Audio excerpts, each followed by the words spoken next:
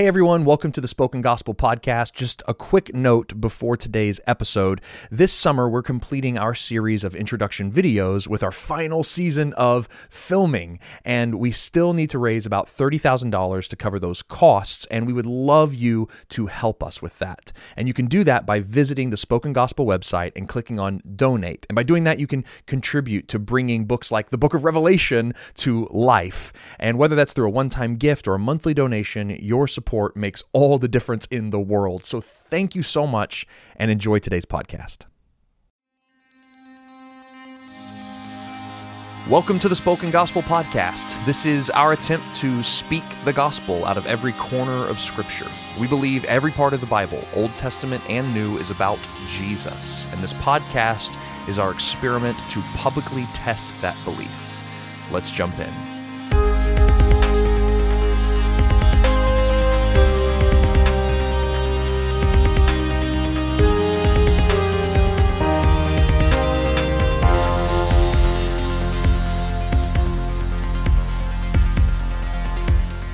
Well, welcome everyone to the Spoken Gospel Podcast. We're glad you're joining us. We are going to be wrapping up the book of Numbers today. I'm really excited to be ending Numbers. Not because I'm exhausted by Numbers, but I just like putting a bow on something. Yeah, it does feel good to finally get through something. That's always a good feeling. Our fourth book of the Bible will be completed. Yeah, that's true. That's kind of neat. I like that.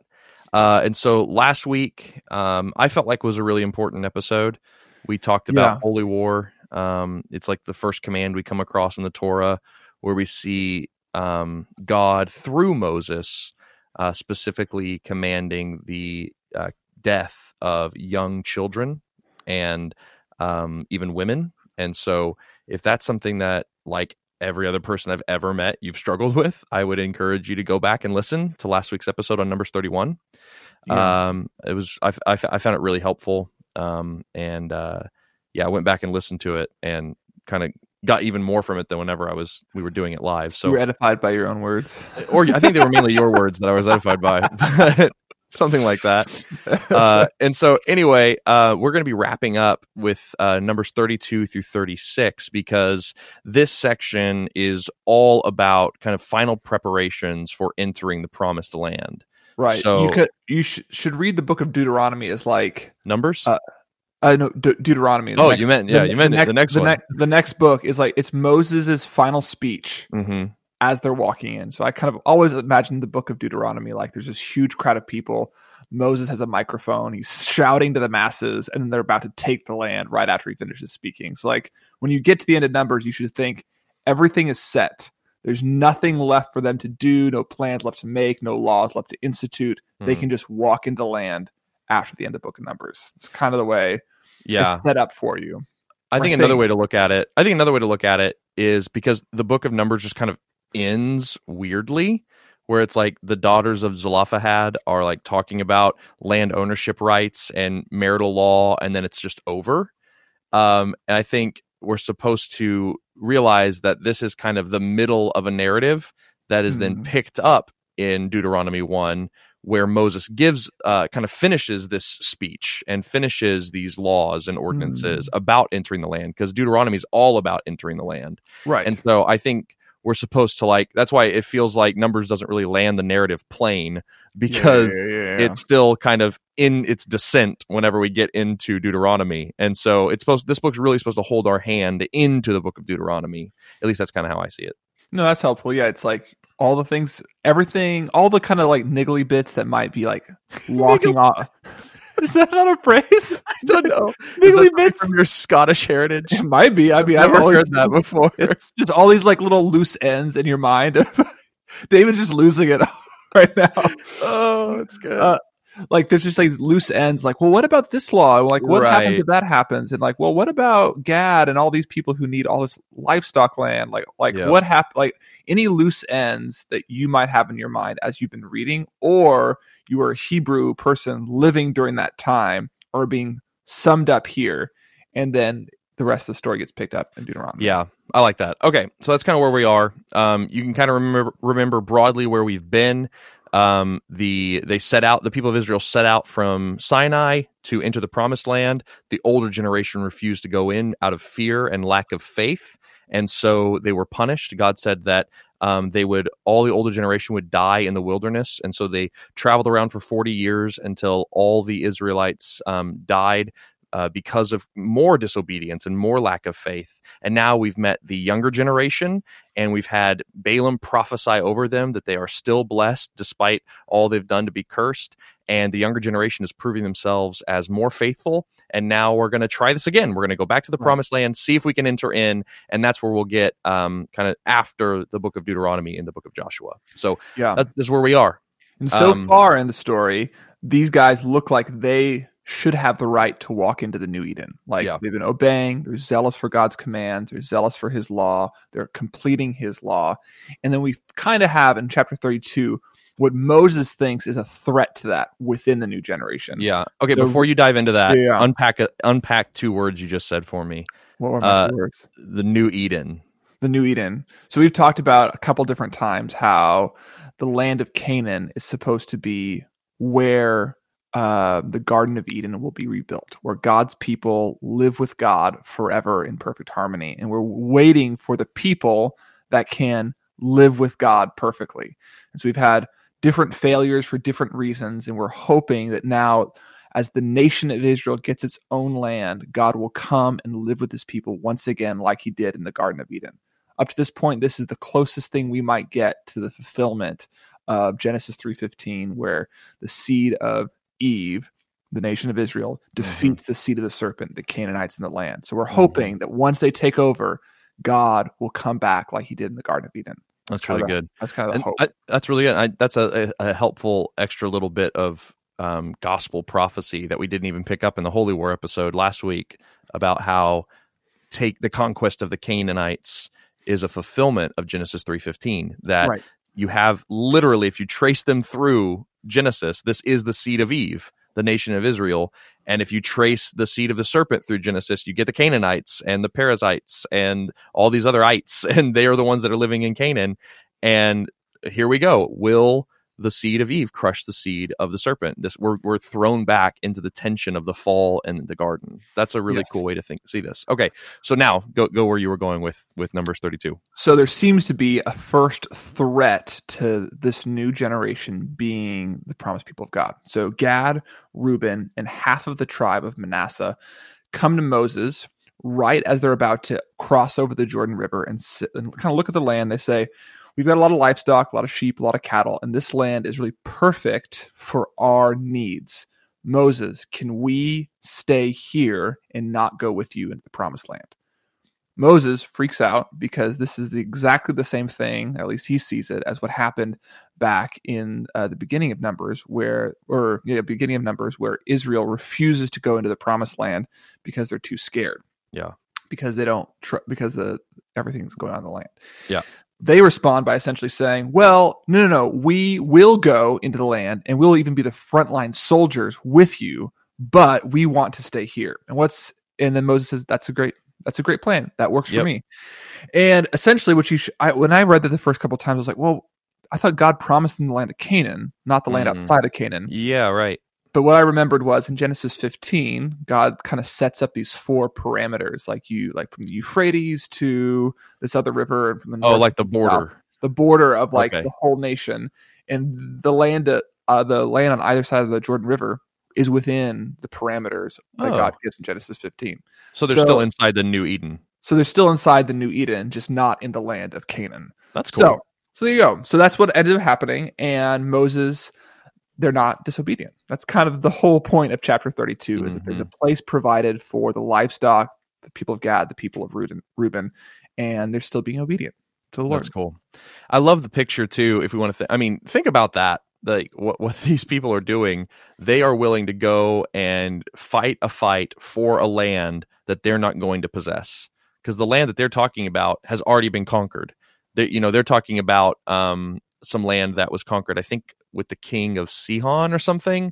It was conquered earlier in Numbers. Right. And so this land's already been conquered. It's already Israel's. There's no more wars to be done. It's move-in ready, Right. and now they're saying, no, you know what? We're willing to go fight a fight that quote unquote isn't ours in order to win a victory for someone else. Yeah, for our people collectively. Yeah. And like, what a picture of the gospel. Like, Jesus goes and fights a battle for us, even though his territory was moving ready. Like, he was at the right hand of God already, and yet he came into a land that he didn't have to go into, into earth, and he fought a fight that necessarily wasn't his, and then he won a victory for us, for the collective people of his body, so that we can enter into a final land with him. I just think that's a cool little picture of the gospel. It is. Yeah. And really, after that, we get this long, extended travel log. Yes. So chapter 33 is just a very long list of the places that Israel went while they were in the wilderness for 40 years. So you can go back and you can read Exodus and the early parts of Numbers, and all these places line up with the rest of the narrative. It's just the places that they went with very little narrative detail. And why would that be here at the end of Numbers, like before they enter the promised land? What is the narrative force behind this? Like, have you given any thought to that? I have, and I had a really hard time coming up with an answer. I was like, well, one, it could show that, okay, it's like historically accurate. You can go visit these cities and know that the people of Israel were actually in those places. It also probably would serve like the new and future generations. Like, these are the places that your parents rested and stayed because they were in the wilderness. But beyond that, I had a hard time figuring out like why. I know there's some ancient Near East parallels to this. This is like the same way. It's a type of literature. A type of literature. So like we have travel logs, we watch Anthony Bourdain or whoever. It's like he's just going from place to place to place. Yeah. But I couldn't think of a reason beyond that. I know some of the commentaries I read, they talk, and I think it makes sense. They talked about how there's two things being accomplished here, because you can kind of walk through, like you said, there's not a lot of narrative given from place to place. It just kind of lists this city and that city and this city and that city. But if you look at the places where Moses slows down and gives a shred of narrative detail, you notice two things. So on the one hand, you'll notice that Moses is reminding them of God's faithfulness, that God was faithful whenever we fought this king or that king and brought you victory. And remember, no one died. And isn't that amazing? Like, how faithful God has been. Won't he then be faithful to us when we go into the promised land? Okay. He's like strengthening their faith before they go into the place where their ancestors lost faith. He doesn't want them to repeat the mistakes of the past. Well, it begins with on the day after the Passover, the people of Israel went out triumphantly in the sight of all Egyptians. Like, it begins with God's faithful provision of rescue. Yeah. With the Old Testament gospel story. Like, the Exodus story is the gospel of the Old Testament. And so he's saying, if I can just repeat to you God's past faithfulness, that will create in you the faith necessary to walk into the plans God has for you. Mm-hmm. And so, I mean, that's very similar to us today, right? That how do we have what it takes to live the life that Jesus asks us to live? It's not by like trying really hard. It's by remembering the gospel, by looking back at his past faithfulness, so we might be faithful today. So that's what he's doing on the one hand. The other hand, there's also times where Moses slows down narratively and focuses on warnings, like when he would look at God's punishment that happened here or there at these different places, and some of the camps and places that he names are specific places where things went really bad.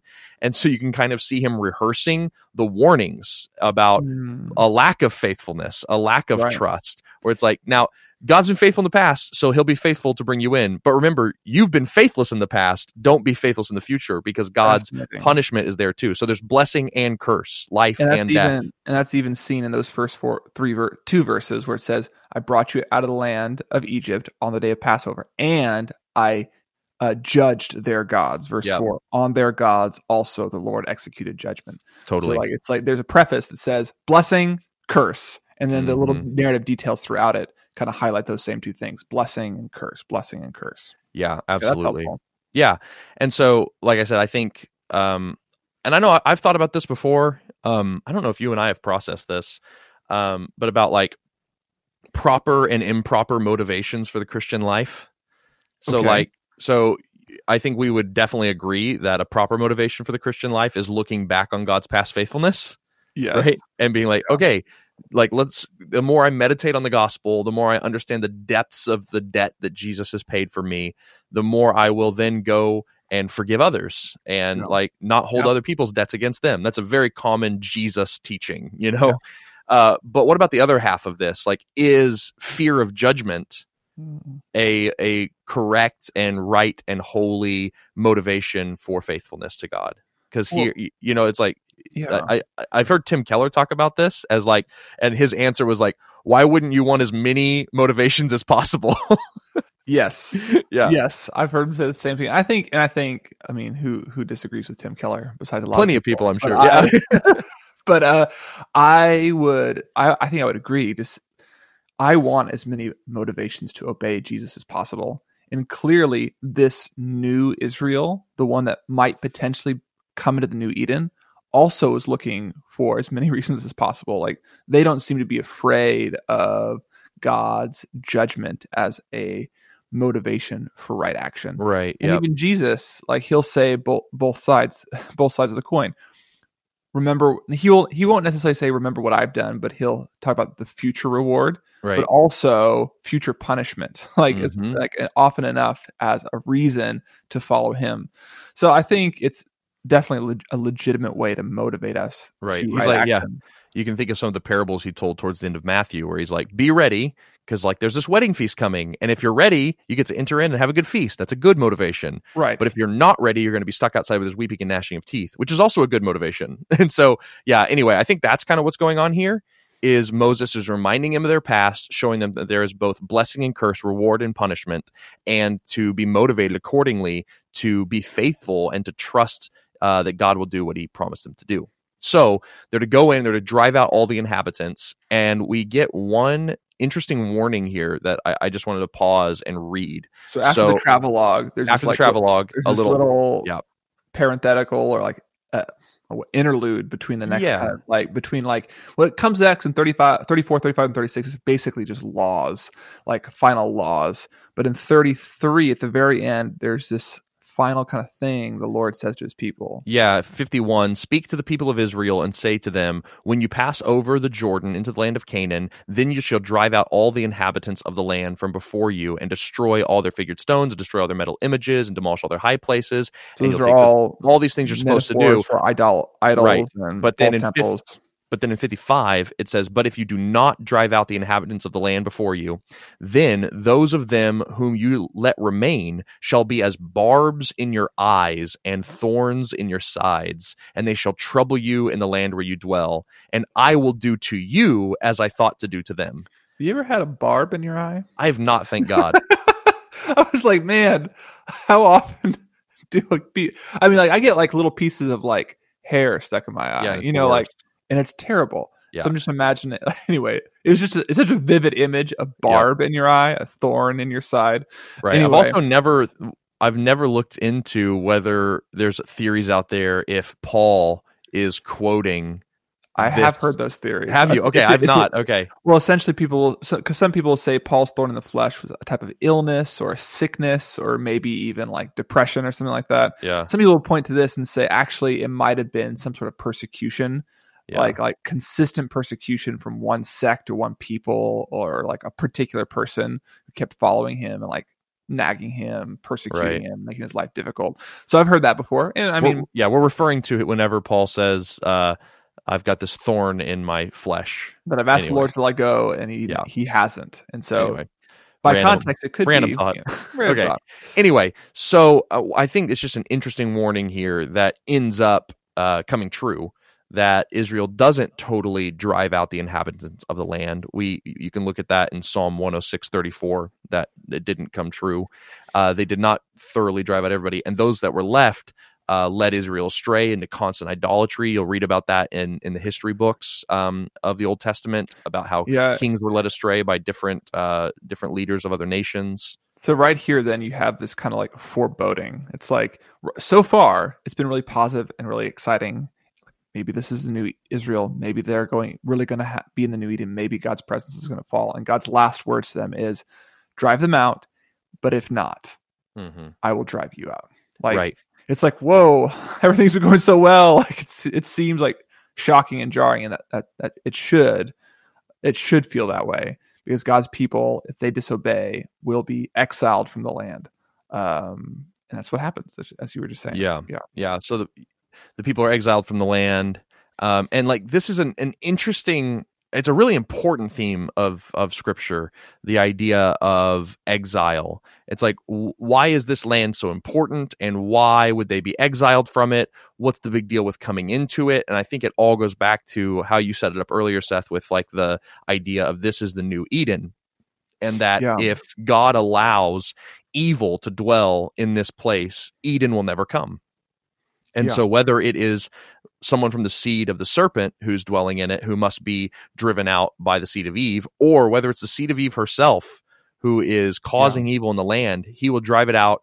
And we see that in Deuteronomy, he's going to say that he's going to even let the land just lay fallow. He'd rather it be empty, because in emptiness, if there's no sin in it, it can heal. And like, and so it's just, it gives us this, I guess, spiritual and almost ritualistic view of the land of Eden that helps us helps us see like it reminds me of Leviticus, where it's like sinfulness can't dwell within the tabernacle. It needs to be pure. And so it's like, it's almost like all of Eden is like, and remember how they're supposed to drive, like how is a war supposed to be waged? They take the Ark of the Covenant and place it at the head of the battle. Oh, right. And God's presence moves forward. And so I think it's helpful to think of this less of a physical battle, although it is that, but more of a spiritual battle. Like they are trying to bring the kingdom of heaven further forward. And so I have a pretty strong category in my mind that in heaven, there's no bad thing. Like the place where God lives, nothing bad can exist. And if that's true of I have a weird, like modern, strange view of heaven sometimes, but like I even now have this idea that heaven is completely perfect with no bad thing. Yeah. And I do know that if anything bad, nothing bad can go there, and if something bad does go there, it gets sent out. Right. So what Israel's doing, it's bringing heaven further forward. And if it allows bad things to remain in the land, they are going to violate what the presence of God and the kingdom of God actually is, and God's kingdom will leave, and they'll be kicked out for not enforcing the rules of God's kingdom. Right. And so I'm so glad you went to heaven, because that's where I was wanting to go. And it's like, there's such this picture of conquest is supposed to give us a picture of the end of time, when Jesus will come and drive out evil from the world. And like the new heavens and new earth will have no bad thing in them. And that's really good news. Like, how do we get the good news of there will be no more tears, no more pain, all this stuff? Like, God's I heard a really good line about that phrase, no more tears. Because like, no more sad tears. Oh, that sounds great. But like, I cry when I'm happy. Like, tears are like a natural response. And he said, like, well, if the Lord, I think maybe what he's saying is the Lord is going to give you a new way to relate to reality, so much so that tears are no longer needed to express your emotion. I was like, oh my gosh, that is beautiful. It's like, cool. It's like whole, like, how like you can only see certain wavelengths of light. Oh, like, yeah. Like one day we'll be able to feel in different wavelengths, like so much so that we like the way that our bodies respond to emotion now will feel totally different and totally alien. That's anyway, cool. I love that image of like God's going to remake my whole self, my emotional self, my physical self, the world itself. And for that to take place, like there needs to be a driving out of evil. Because if it wasn't, then heaven would be full of barbs and thorns, and like that's not what heaven's supposed to be like. So what we get in this small version of the new Eden will come fully when Jesus returns, when he like drives out all evil and brings us and like the fact that we're not driven out is not because as Christians is not because we're not evil or like because we're perfect. Right. It's because by putting our faith in Jesus, just as they were putting their faith in God to bring them into the promised land, we're putting our faith in Jesus to bring us into the final promised land. It's that faith in Jesus that connects us to him in such a way that he will remake us into perfect and our beings. Responsibility is the same as the people of Israel here. The people of Israel were supposed to move forward, bring God's kingdom forward, and to expel evil from the land. We too, as Christians, have the same responsibility. We are supposed to bring God's kingdom into the world, not just in ourselves by banishing sin, evil thoughts, evil intentions, and sinful actions, but also bring God's reign and God's peace and banish evil where we see it in our spheres of influence. Like if we're not doing that as Christians now, we're actually not obeying the command of Numbers 33 to like bring God's kingdom forward. Eventually, at the end of the day, we know that it is, as much as it is a physical thing, it is a spiritual reality, but it's also a physical reality. So like this holy war is both spiritual and physical. It's being fought on two planes. And so too, us now, it's both spiritual and physical. And eventually God is going to be the one who brings his kingdom perfect, fully, and finally.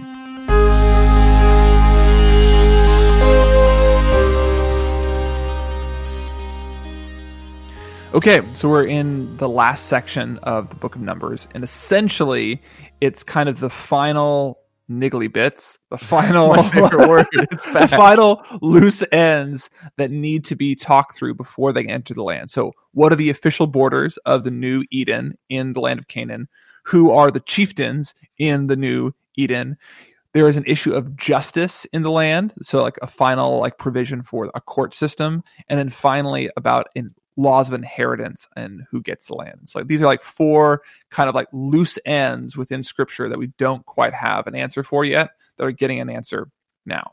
So verse 34, what were you going to say? I was going to say, I think one major note to make about all four of these topics is that they are very presumptive that they will take the land.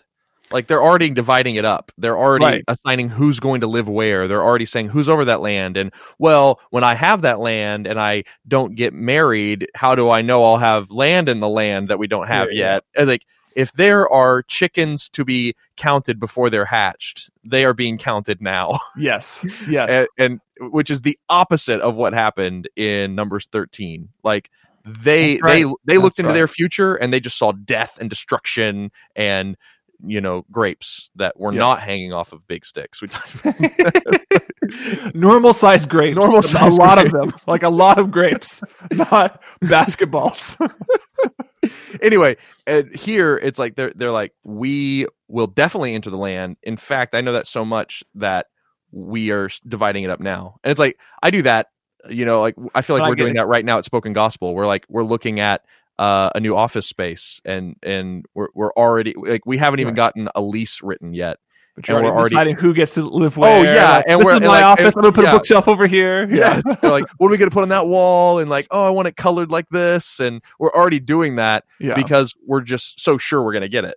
Right, and just like Israel, there's a sense like you got like Israel. God has been faithful to them in the past over and over and over again, and based on God's past grace to them, they can look forward and say God will continue to be gracious and merciful to us as well. And they're actually making plans based on God's future grace, which he hasn't done yet, but that's still good. Like God's future, we talked about like negative things like consequences being a motivation for good behavior. Future blessings from God are also a reason to motivate good behavior as well. John Piper wrote a whole long book on that called Future Grace. Well, there you go. And so it was really good. I haven't read that one. Yep. Anyway, so the boundaries of the promised land are the first thing that are talked about, right? Yes, and I don't have a lot to say about it except they're going to live within these borders. I guess I mean, this is definitely supposed to remind us of Eden, right? He's doubling down on that picture, so we're not just grabbing that out of nowhere. Like there's like echoes of the Eden narrative here. That this is new creation. They're talking about the borders of the land, all this stuff.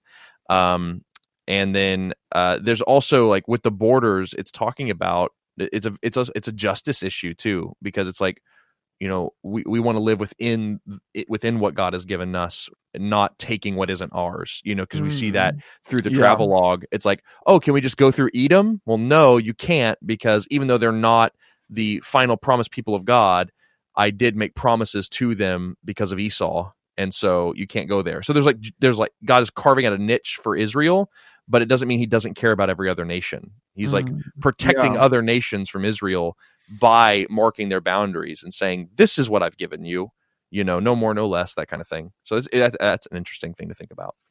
Yeah. And then that land will be parceled up among the 9.5 tribes that are left in the nation of Israel. And it lists for you the tribal leaders, the chieftains, the leaders, the elders of each individual land. And then it's chosen by lot, which I've always, I always think of just like as a pair of dice, and I'm like, how do you make a decision about who gets which piece of land based on a pair of dice? And I always just skip over it because I can't figure it out. Like so apparently, like they would, all the people would come, and then the tribe would get their land based on the Urim and Thummim inside. Urim and the Thurman. The Thurman. Isn't that machine that makes the noise in Star Wars? That I have no clue. It's like it's there's a musical instrument that's like based on vibrations. I know what you're talking about. As you press your hands closer to it, it makes different sounds. I don't think that's this. No, it's not. Oh, okay, never mind. Oh my goodness. But yeah, like the lots. I mean, I think it's closer to like names out of a hat. Got it.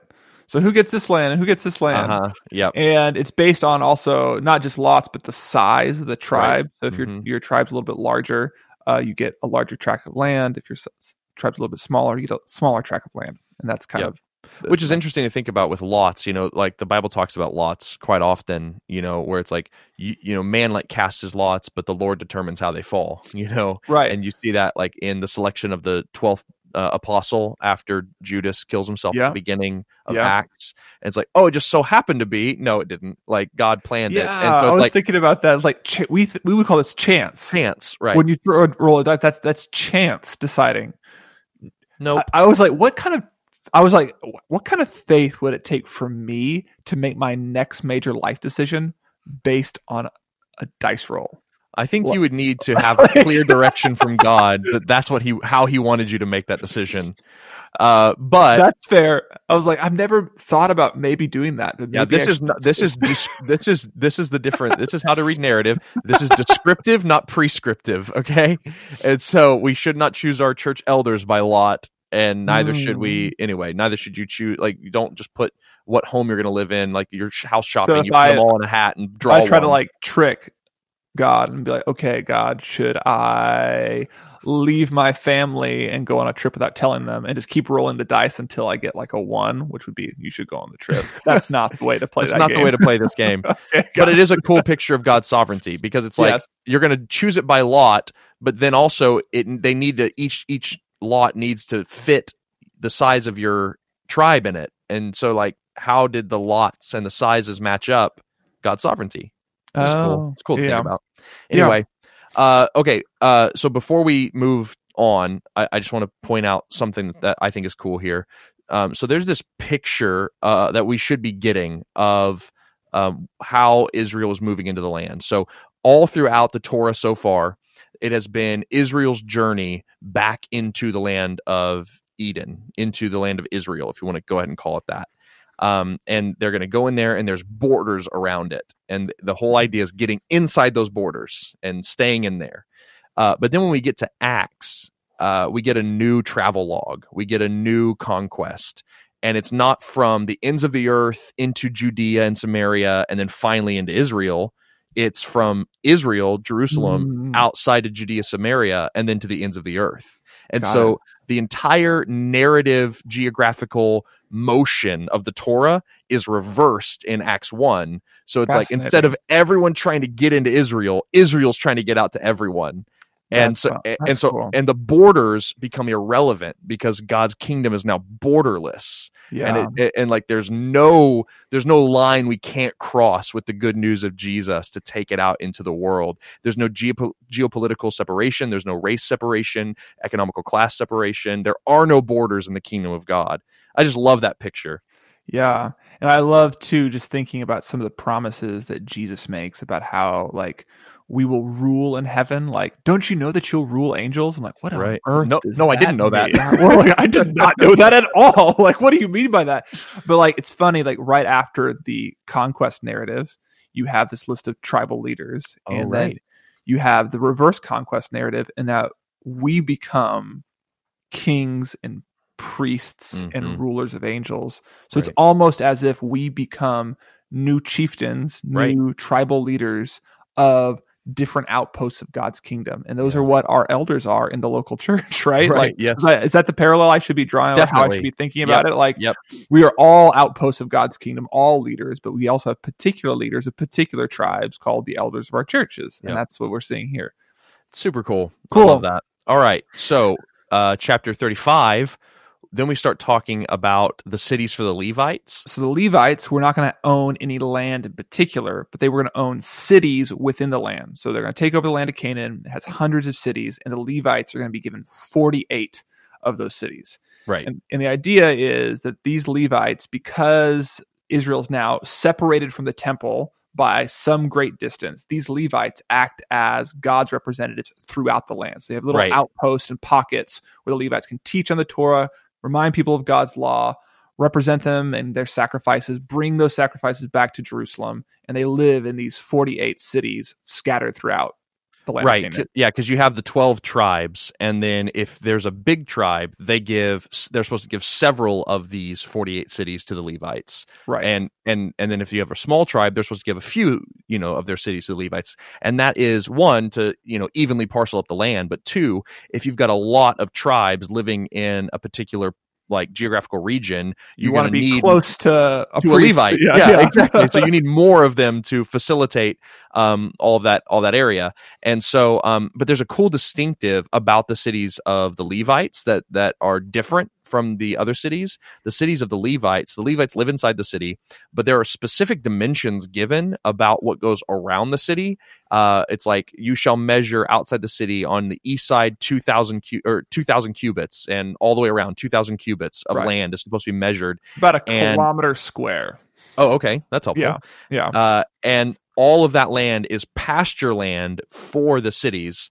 And that is where all the sacrificial animals would graze and be grown. And so you have this picture of this cubit land surrounding the Levites that have just sacrificial animals all around. So if you it's supposed to be kind of this mini picture of the tabernacle located in all the different regions of Israel, because in the wilderness journey that we've been reading about, Israel, if you remember at the beginning of Numbers, was surrounded the tabernacle on the north, south, east, and west. Right. But now the Levites representing the tabernacle are surrounded by the sacrifices of the people in the north, south, east, and west. Fascinating. Yeah. And so it's just to be a picture of the fact that just because you're far from the tabernacle doesn't mean the tabernacle is far from you. God is still among you, and you must conduct yourselves as holy. I'd have to do some research on this, but I wonder if Bethlehem was one of those priestly cities. And if that's the case, that means Jesus,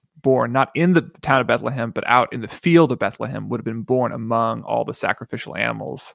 Oh gosh, that'd be amazing. We need to look that up. I don't know if that's true. We should look it up. We promise to look that up for you, Spoken Gospel listeners. And we'll either put it in a future episode or in the description notes. We'll look it up. So anyway, that's pretty cool. So that's what's happening. But within those 48 cities, there's 6 cities that are kind of set apart. 3 on the south of the Jordan and 3 in the north of the Jordan. Some of the Transjordan area where Gad settles, and then another 3 where the rest of the tribe settle.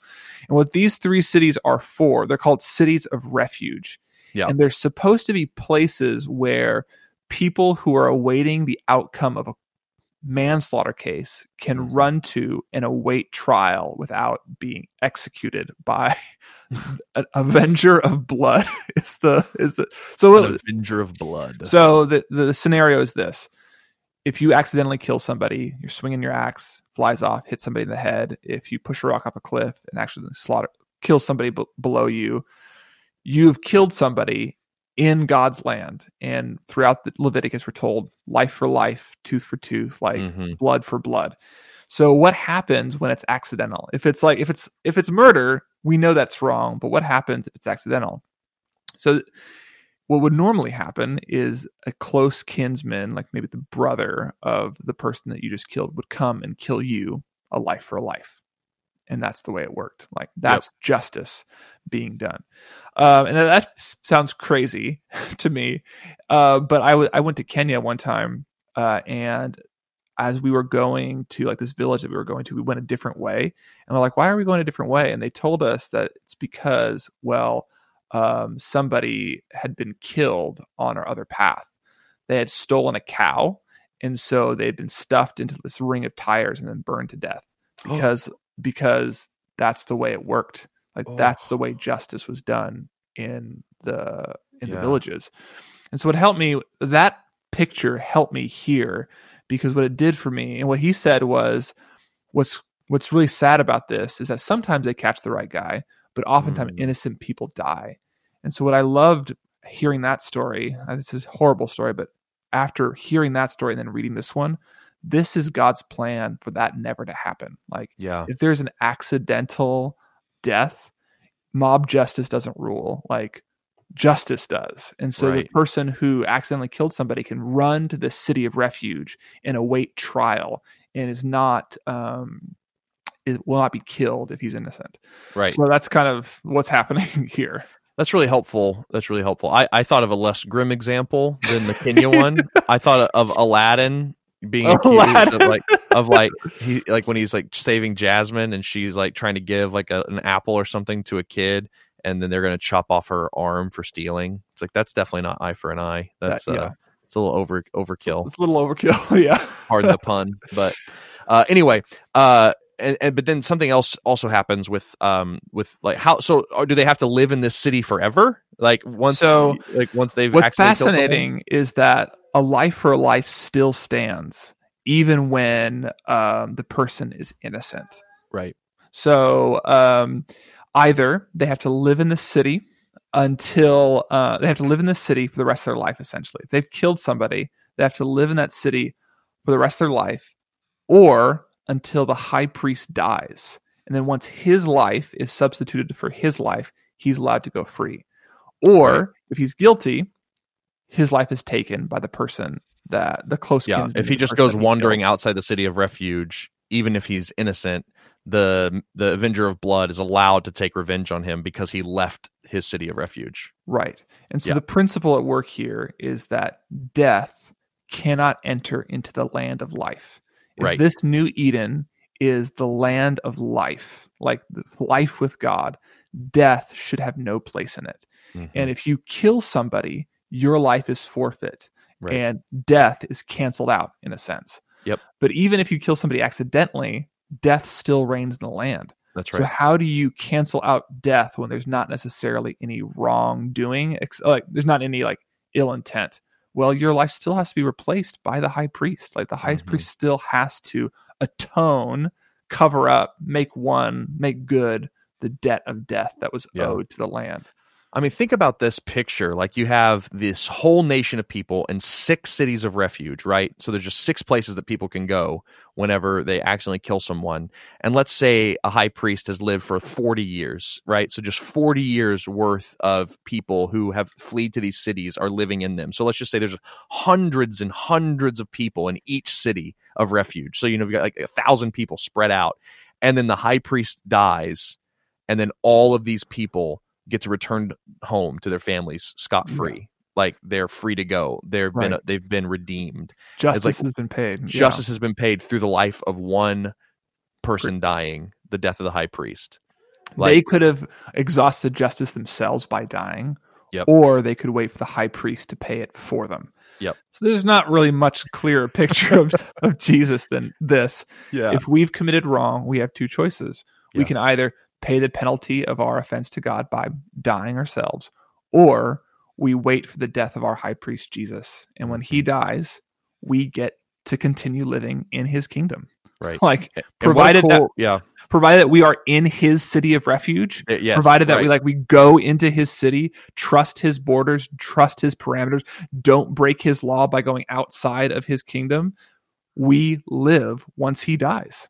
Yeah. And like what a cool picture it is that the cities of refuge are a subset of the cities of the Levites. So around the cities of refuge would be these cubits of pasture land of sacrificial animals. And so like they're coming, like they would have to come through all these sacrificial animals and know like, okay, life for life, like I'm going to need sacrifice if I'm ever going to get out of here. Yeah. Even as they would walking into it, like they would. Did you know that it used to be that churches would have the cemeteries in front of the doors? Because as you walk in through death, you come up to the cross into new life. So and then as you leave the church, you walk back into death, dying to yourself out into the world. I was like, That is beautiful, and it's a good liturgy. It's a good liturgy, and it's actually it's taken from passages like this. Right. And so, and then also imagine them if they were like, you know what, forget this. I want to go see my family again. I'm going to get out of the city of refuge. They would have to pass through death, these sacrificial animals, and be like, yeah, I'm going to be like these sheep if I leave. My life will be forfeit just as theirs is. But it's also a beautiful picture of whenever they aren't entering or leaving, but they're just dwelling inside, that they are surrounded by propitiation. They're surrounded by sacrifice. They have a holy buffer of protection around them because there is payment being made around them. And like, that's what we have in Christ. We live inside the city of refuge. We are surrounded by cubits and cubits, miles and miles, if you will, like, let me exacerbate it, of sacrifice. Like, it helps me to like think about those phrases where it's like, we are in Christ. Yes. Like that's always a strange, like, how am I inside of another person? Like, like this is actually a really concrete, like, we are in Christ's city of refuge, and provided we stay within his walls, his death is our freedom.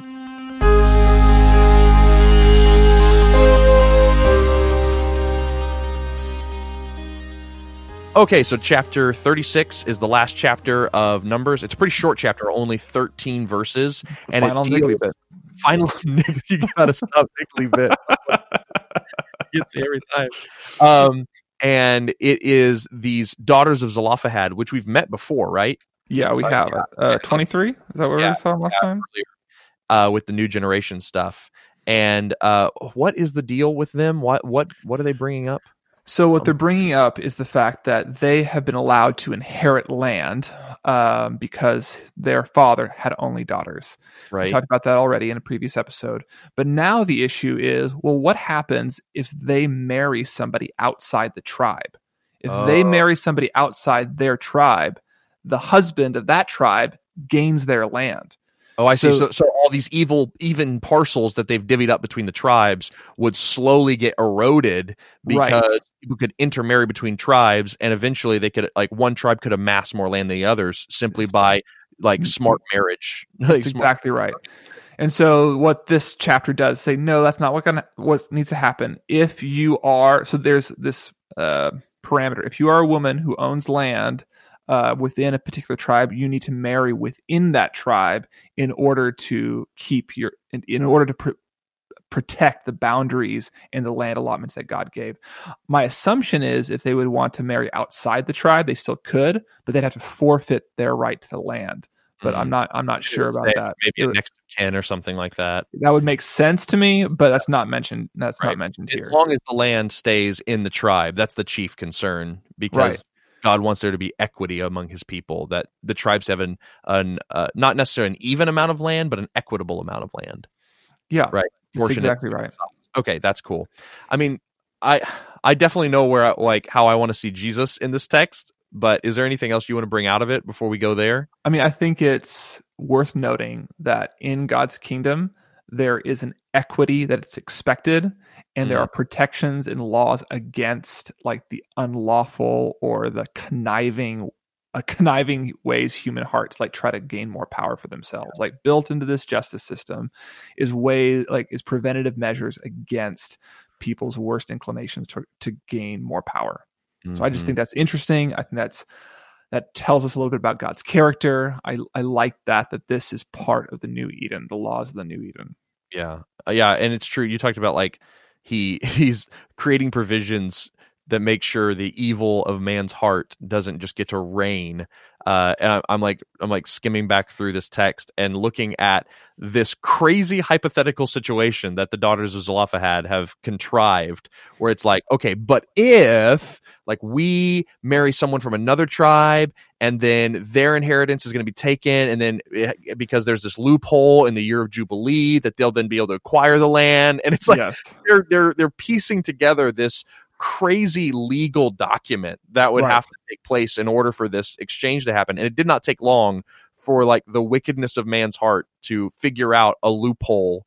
Well, I don't think you have to read any ill intent into the daughters of Zelophehad. Not the daughters, but I think they just know that, like, people try this type of thing. now that these laws have been instituted, wait a second, there's a loophole here because they're just trying to protect themselves. The year of Jubilee only applies to leased land, but not inherited land. So if a new tribe gains my land, that means they keep the land. So what happens in that situation? Yeah. Right.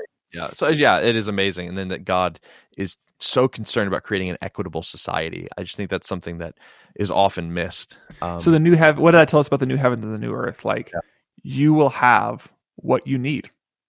Period. Like it can't be taken from you.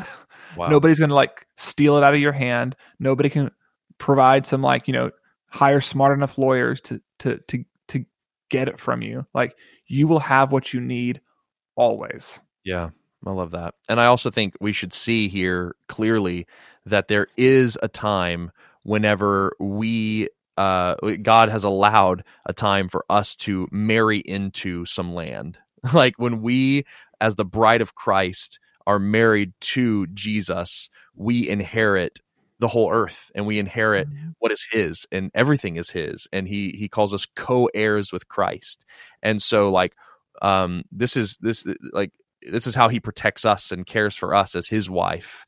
Like, I just think it's a cool way to think about like how they were concerned that land would be taken from them in marriage, and Jesus is concerned about giving his land to us whenever he marries us. Like, I just think that's cool. That's how we inherit our eternal dwelling, is by marriage. We marry into it. Yeah, it's kind of neat. Okay, man, that's Numbers. That's the book of Numbers. There well done. If you stuck with us this long, so proud. You're braver than most. This has been great. I've loved the book of Numbers. I'll give a little plug here. We have launched a new podcast that's very different. Spoken Gospel has another podcast out now. We do. It's called Jesus in All of the Bible, and it is short. 3 to 4 minutes short. Ooh. So very different than what Seth and I do here on a weekly basis. 3 to 4 minutes on a couple chapters of text. So kind of like the same parameters that me and Seth walk through, a couple chapters at a time, but I do it in about 3 to 4 minutes. And that's exciting.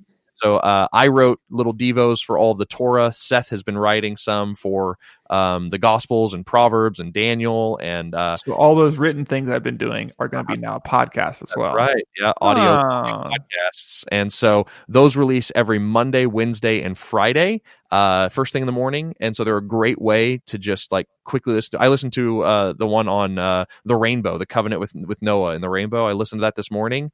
And I had it on double speed, and it was over in a minute and a half. Like, but I was gratified. It was super cool. Anyway, so I was like, I'm pumped about it. If you want to watch video versions of them, those are on YouTube now as well. So amazing. You can watch people teaching through these different books as well. There's reading plans on YouVersion to walk you through these. If you want to go to the Bible app and get a reading plan. Keep engaging with Scripture. The more you do, the more you'll see. And you can never tire. You should never tire of rehearsing the Scriptures over yourself throughout all of Scripture. Because as we've seen, that's the fuel for our travel log. And so, anyway, this has been Numbers. We'll probably take a break, not in publishing episodes, but in what we're talking about. I think I'm gonna put up some episodes that me and another one of our devotional writers named Taylor Walling. Yep. We had a series of conversations, about conversations, where I talked to him about how gospel-centered reading of Scripture has changed his life. He talked to me about my journey and why I started Spoken Gospel, and then we kind of did some testing and question asking about good and bad Jesus turns in the Old Testament. So that was a lot of fun. So we'll do those next, and Seth and I will dive into Deuteronomy. So we hope to see you guys in Deuteronomy. And until then, we hope you have a great week and a great time. And we'll see you next week. Goodbye.